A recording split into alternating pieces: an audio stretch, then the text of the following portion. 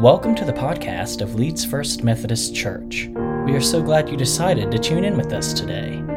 The following sermon was preached by Pastor Chris, and it is the third sermon in our church's On Earth as in Heaven series. If you would like to watch the entire worship service, you can do so by visiting our website at leedsfirst.org, and at the top of the page, go to Worship and click Online Worship. Well, good morning. My name is Chris Stallings. It's my privilege to get to be pastor here at Leeds First Methodist Church. We are in part 3 of our series on earth as in heaven. And in the Lord's Prayer, what we call the Lord's Prayer, Jesus taught his disciples how to pray, and we model that often in our life. But there's a line in there where he says, God, your kingdom comes soon, and your will be done on earth as it is in heaven. And living on earth and thinking that it can be like heaven can feel like a disconnect or even a contradiction, right? When we look at all that's going on around us, even all the stuff in our lives, even all the junk we've gotten ourselves into, and to think, well, God wants to bring heaven to earth. He wants to use you as a follower of Jesus to bring that. Looking at that key verse from Matthew 6:10, it says, may your kingdom come soon, may your will be done on earth as it is in heaven. And so in this series, each week we're looking at different characteristics or character traits of Jesus followers, which will help us bit by bit to bring heaven to earth, God's light, the light of Jesus into this dark world. Today, living in harmony. Living in harmony. Anybody got allergies? Y'all know what I'm talking about? This, you know, the stuff in the air. It feels like if you live in Alabama, you get like 4 days, there's not something in the air, right? Or there's food allergies. Y'all know about food allergies? The one that make you do stuff when you eat it? Or poison ivy allergies. Anybody got those? Or poison oak. Right. Well, I've dabbled in all of those a little bit, but my mainstay when it comes to allergies is fire ants. You know what I'm talking about? Not the ones that crawl, oh, look, a trail of ants carrying away the watermelon, but the ones that are like, fire ants. Those are the most aggravating to me, the biggest reaction in my body. I looked up when this thought came to me. I learned that 50% of the people don't even get any kind of reaction whenever the fire ants are around or bite on them. It's just like nothing. I was like, man, I'm in the other 50%. I learned that there's 1 or 2% of people that the reaction is severe, like their tongue or mouth swells up like a food allergy, or even they have trouble breathing or have trouble with like nausea and all that stuff, or even pass out. And everybody, they say, is susceptible to a toxic dose. Like if thousands get on you, it can all hurt us real bad. Well, knowing that I have an allergy to fire ants, wouldn't you know it? I had a camper once, and I stored it in a friend's field or pasture because there wasn't room in my driveway, and so I stored it there. And I went over one time to get it, and y'all know what a wheel chock is? You know what I'm talking about? Like the thing that goes behind the wheel keeps it from rolling when you're not meaning for it to. And so I got down to pull the wheel chock out, and I looked down. Guess what I just introduced my knee to? A mound of fire ants. It took me just a little second to be like, that's a fire ant, you know? And then a couple of seconds later, I started feeling them. And that's the thing. They don't hurt at first. They're not me anyway. Like they're just like little, like something itchy, scratch, just kind of wallowing all over you. Woo! It didn't take a couple of seconds. I had shorts on, so it was my bare knee right in the middle, plop, in the middle of fire ants, and dozens bit my skin. Because I'm in that 50% that gets really agitated by them. My knee swole all up, like got big. And then that night, it was twice the size of my other knee. It's hot, like there's infection. There was just, anybody? That's aggravating. When you know it, this week I went to get something out from under my truck and there's a fire eel right next to it. I learned my lesson to stay away from those. Sometimes, though, when we think about a topic, we can think about describing it in terms that are like it or terms that are the opposite. And our topic this week is harmony, and there's nothing that seems more opposite of harmony than fire ants, right? And they may get along together in their mound, like I'm sure they're friends. They probably don't bite each other. But man, you introduce a person to their world, and they just get all tore up about it, right? Like they don't want company. And there's some mean, you get one on your skin, you don't even swat it, squish it, whatever. Every movement, they bite you again. They just keep going. They're ornery instead of living in harmony. Sometimes people can be like that. Have you ever known anybody that's like that? Right? Every single time. Just like, it's like every movement on that fire, just biting you. Every time you're around them, they want to argue. Every time they talk about something, they're fussing. Ornery is the opposite of harmony. So which should followers of Jesus pursue? Harmony or ornery, like the fire ant? Well, it brings up a question, is there ever a time that we should fuss or fight or argue, right? It seems obvious maybe to us, but we sometimes lose our perspective in the moment. We probably shouldn't argue or fuss or fight about the little things, like in a marriage. I advise you don't fuss or fight about how the towels are folded, or if you don't know what this is, right? Just figure it out, right? If you fuss and fight about that, you'll never make it.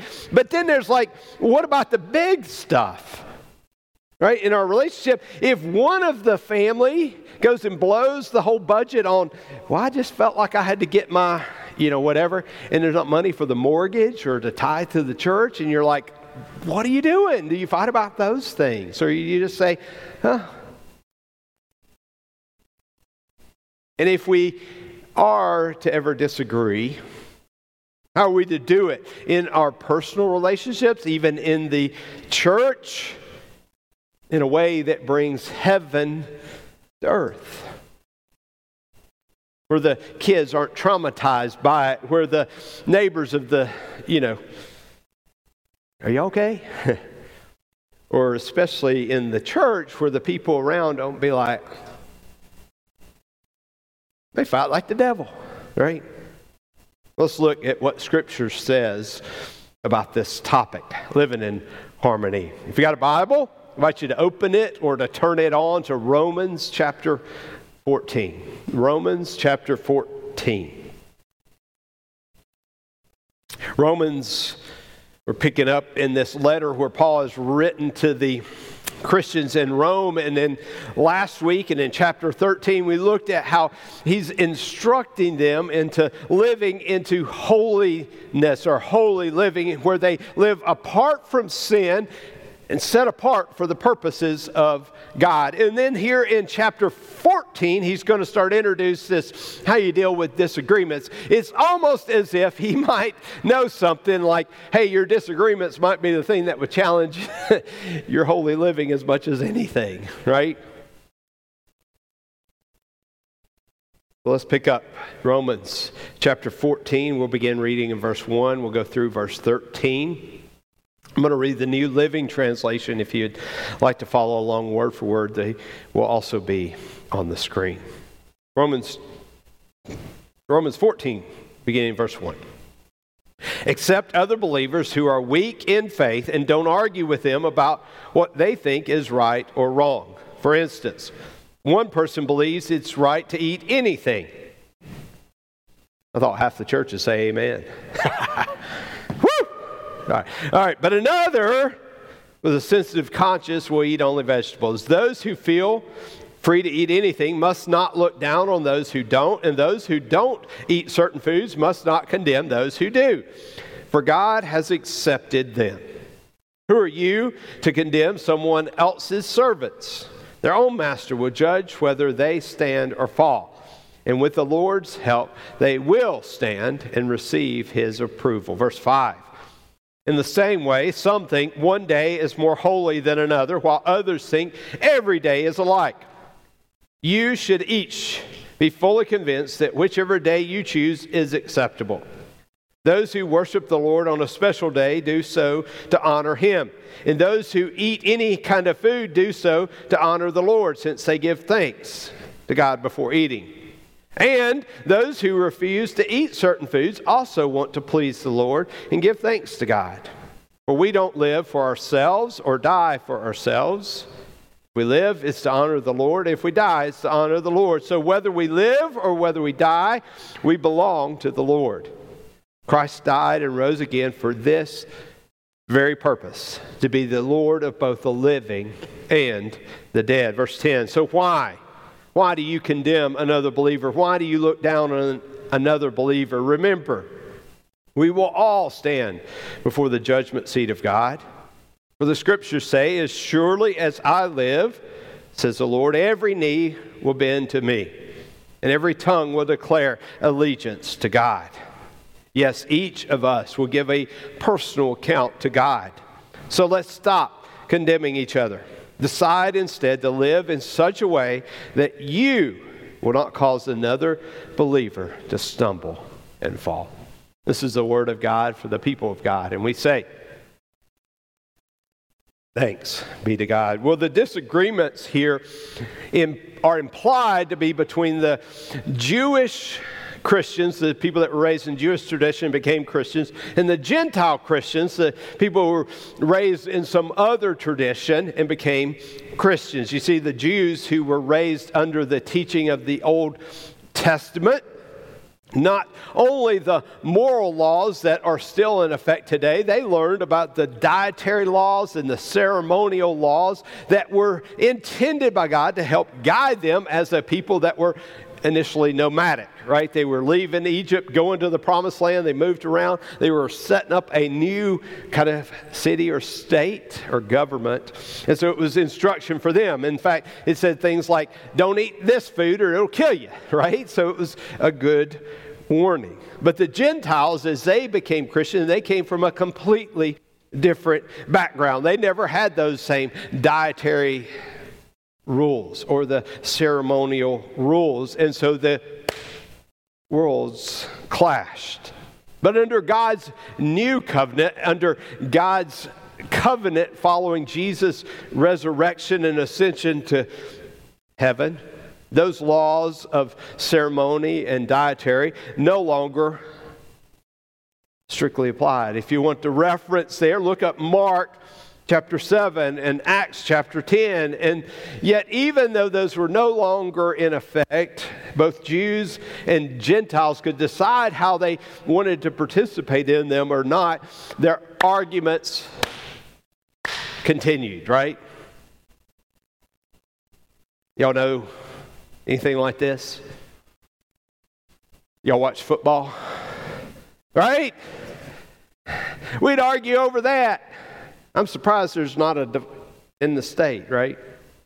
And we do this about so much stuff. What makes it even more heated if we do it about the religious stuff, right? They talked about it. What day do you worship on? What time do you go to worship? Even more impactful is like, I guarantee you like the way you do it. Anybody want to say amen? Right? If you were baptized as a baby and sprinkled, you probably think that's the best way to do it versus someone that was immersed as a youth or an adult.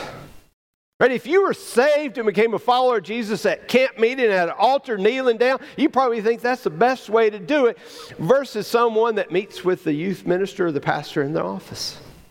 Right? We just think it's my way, it's the best way.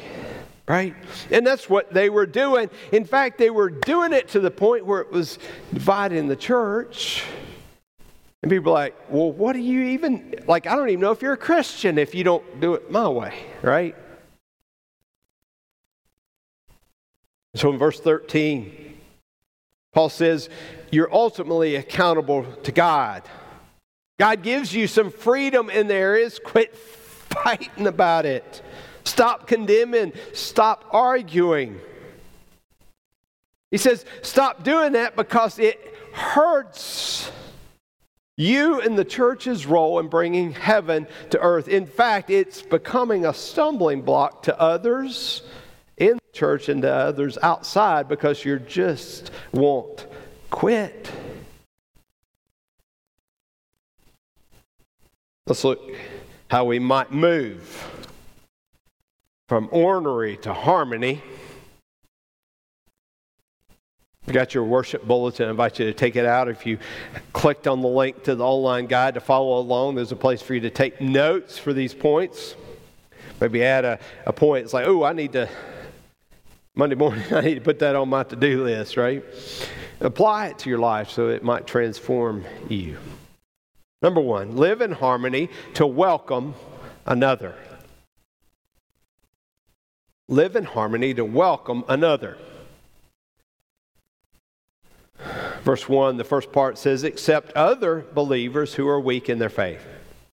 You see, chapter 14, verse 1 immediately follows chapter 13, obviously. But in that chapter 13, Paul's talking about living in holiness and giving up sin and being set apart from God's purpose. And one of those key purposes is to invite others into that kingdom work, right? To invite others to be a part of the faith. So accepting another is not, though, to remove that truth or holiness or theology. Rather, that your role in holy living is to be a part of inviting and welcoming others, especially those who are new or weak in their faith, so that they may come to faith and grow in that faith. It's ironic. Sometimes even those that are the most experienced in their faith are clinging to things that are not essentials of God, right? The things that, well, that was the way I like it. It's almost as if our means of faith have become our end of faith, and we'll fight to the end for those means. But to be sure, this point is there that the kingdom of God may expand through our welcoming engagement with those who are not yet part of the faith and those that are new to the faith, and even those who disagree with us on the non-essentials. You see, you can accept people without affirming their actions, especially when those actions are not in line with God's truth. In fact, accepting a new believer or someone young in the faith is a little bit like accepting a baby into your household. Have you ever had babies? You know what I'm talking about, babies? Right? They can't walk. They can't talk. They can't feed themselves. They certainly can't carry their own weight or mow the yard even yet. Right? And so what do? You help them, right? Some of you are like, oh, I've found way too much in these kids, right? But you help them on the hope that they will grow. You got to give them time. If you come in and expect, why ain't you walking yet? Well, I'm 6 weeks old. Why haven't you made 100 on your calculus test yet? Right? Does that make sense? And so when we project that, if you're super mature in your faith, even if you're entirely sanctified, there are going to be people in the church, in your life, that are not. They're infants in the even essentials, and they're just learning how to walk and talk. And so be ready to walk with those, to feed those, to even hold those when they cry. But this passage goes beyond just accepting those who are young in their faith or understanding the truth of God. It says especially, even when we're mature, to leave matters of conscience as matters of conscience. Right? Don't give up the goal of holiness for those weak in faith, but let God's Spirit and let God's time work in them, that they may grow in their faith. But then, and only then, stick with the main things and keep them the main things. Number one, live in harmony to welcome another. Number two, live in harmony for unity in essentials and liberty in opinions. Unity in essentials and a liberty in opinions. Verse 1b, or the second part of verse 1 says, and don't argue with them about what they think is right or wrong. We need unity in essentials. Absolutely. We need liberty in opinions. Absolutely. Too often, church members are more known for majoring in the minors, right? Like, what are we against? Who are we against? Sometimes even inviting folks in just so we can have that argument with them. The phrase in this verse 1, that part that says they think is right or wrong, is a translation of the original Greek New Testament word dialogismos. Dialogismos is to argue about differences of opinion. Differences of opinion. If you look in the Bible, that word is also in Mark 9. And it's the story where Jesus is working with his disciples and they're going along. He's telling them something. And they're like, oh, I'm sorry, Jesus, we missed what you said because we were arguing amongst ourselves who was the best disciple. And Jesus is like, what are you doing? Why are you arguing about that? Don't you know? And he says, whoever wants to be greatest will be least and will serve all. That's what my kingdom is about. And so Jesus highlights there, and Paul here in Romans says, don't do that. Don't argue from a sense of my opinions are the best, because what the root of that is pride. Right? Whenever you argue, oh, this is my way's the highway, my way, it's coming from your sense of pride. And thus arguing over that is sinful, especially when it's not even related to a truth of God. Let me illustrate this point. Are there any Chick-fil-A fans in the house? Are you kidding me? Well, who's all lined up out there every day when I come by? I don't know if we can agree on much, but surely we can agree on this. It's God's chicken, right? All right, go with me for just a minute, right? Let's assume we all agree it's God's chicken, whether they put it on a sandwich or in nuggets, it's the best. I learned something. Did you know there are people that buy that beloved chicken and dip it in that awful Polynesian sauce? Hey, do you know what I'm talking about? Hey, what on earth are you doing? Take it. Profane that chicken like that.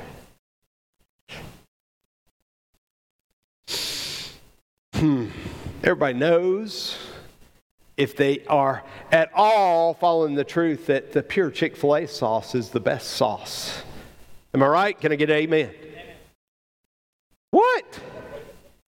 All right, I'm sort of kidding, right? But the point is, you can all love and declare it's God's chicken, but we can disagree about what's the best sauce. In fact, Chick-fil-A has said it's going to be this chicken, but man, you go there and they say, what kind of sauce do you want?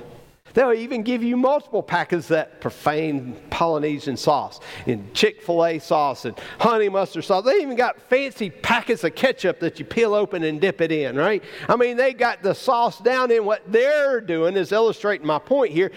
Agree on the essentials. Give liberty in the opinions, right? When we do that with God, and what God said is our truth, and we hold fast to that, but then give liberty in the opinions, then then we will live in harmony. Number 3, live in harmony to please God. Live in harmony to please God. Verse 12 reads, yes, each of us will give a personal account to God. So what are those essentials? Number 1, be saved or experience salvation. You must repent of your sin and believe in the life and death and resurrection of Jesus and make him Lord of your life. It's absolute essential. There are moral commands of God that are essential. Where the dietary rules and the ceremonial laws went away, the moral law of God is preserved. That part where it says, thou shalt not kill, still applies. That don't have adulterous relationships, those still apply. We will answer to God for that. How we lived, and if we believe in Jesus and make him Lord of our life. Verse 11 reads, ultimately every knee will bow, every tongue will confess that he is Lord. That's where our ultimate judgment comes. And so if you or we are unsure about God's truth, let's double down in that so that we are absolutely sure. Our faith is in Jesus. Our following his commands are true. But let's focus less on the condemning of others. You may be 40 years into the journey in their 4 days, right? You may be arguing over something like Polynesian versus Chick-fil-A sauce.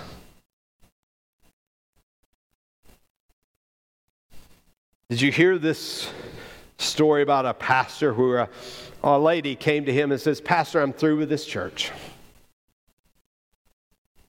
I'm going to quit. Being a bit patient that day, the pastor said, well, can you tell me more? Can you tell me why? And she said, well, I've learned that I think there's one of the women that's gossiping. And I suspect one of the men has been having an affair. And even one of the very singers on this stage, I've discovered, is a registered Republican, or is it Democrat, whichever had the latest scandal. And that's just unacceptable.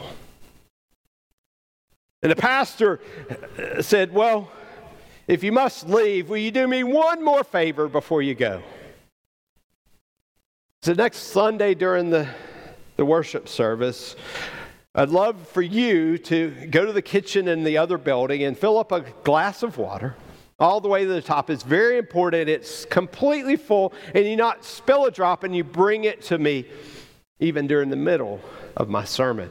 Will you do that? And then if you must, you can leave. And she said, well, that's easy. I can do that, and I'll be gone. And so the next Sunday during the worship service, she gets up and goes to the kitchen and fills up the glass of water all the way to the top, where it just, almost where it is crowned at the top. And she guardedly carries it, not spilling a drop, and sets it on the table right there on the stage where the pastor is preaching. He nodded, a good job, and she sat through the remainder of the service. And afterwards he says, if you must leave, you can go, but before you do, we answer one question. When you were walking with that water, did you see any of the women who were gossiping? No, I didn't. Did you notice any of the men who you suspect of having those affairs? And she goes, I didn't. Finally, did you notice who it was that votes so egregiously? No, she finally replied. He said, well, all those people were there. How did you not notice them? And she said, I'm not sure. And he said, well, it was because you were focused on that glass of water, filling it to the top, taking each step as to not to spill it. And you delivered it here without any of it hitting the floor. Thereby you missed so much of the imperfection in other people. And it's like that with your faith. When you will set your eyes on Jesus Christ and let that be your focus in what you're doing, to follow Him, to worship Him, to live like Him, the things you feel the need to judge or even accuse of others will fade away. That's what leads to a church that exists and lives in harmony and not in ornery. Paul, in another letter to the Galatian church, said this: pay careful attention to your own work. For then you will get the satisfaction of a job well done, and you won't need to compare yourself to anyone else.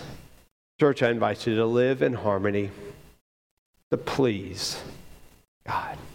Let's pray. God, thank you so very much for the blessing, the truth of Jesus, the essential of faith in Him that brings us to salvation. God, I pray that you would work in and through truth of your Scripture to help us to be focused on those things, and help us invite others to faith and help them grow in that.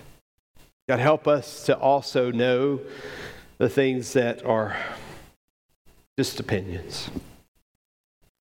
Help us to know the things that are truth and cherish and cling to them.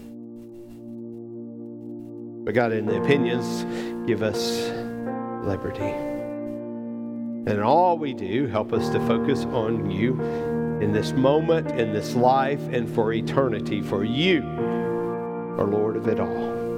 We pray this in the powerful and holy name of Jesus. Amen.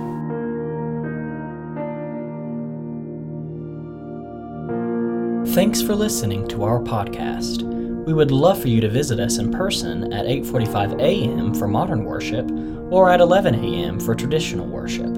If you would like to plan a visit, simply text the word CONNECT to the number 205-772-4906 and you'll be sent a link to get you started. Thanks again, and God bless.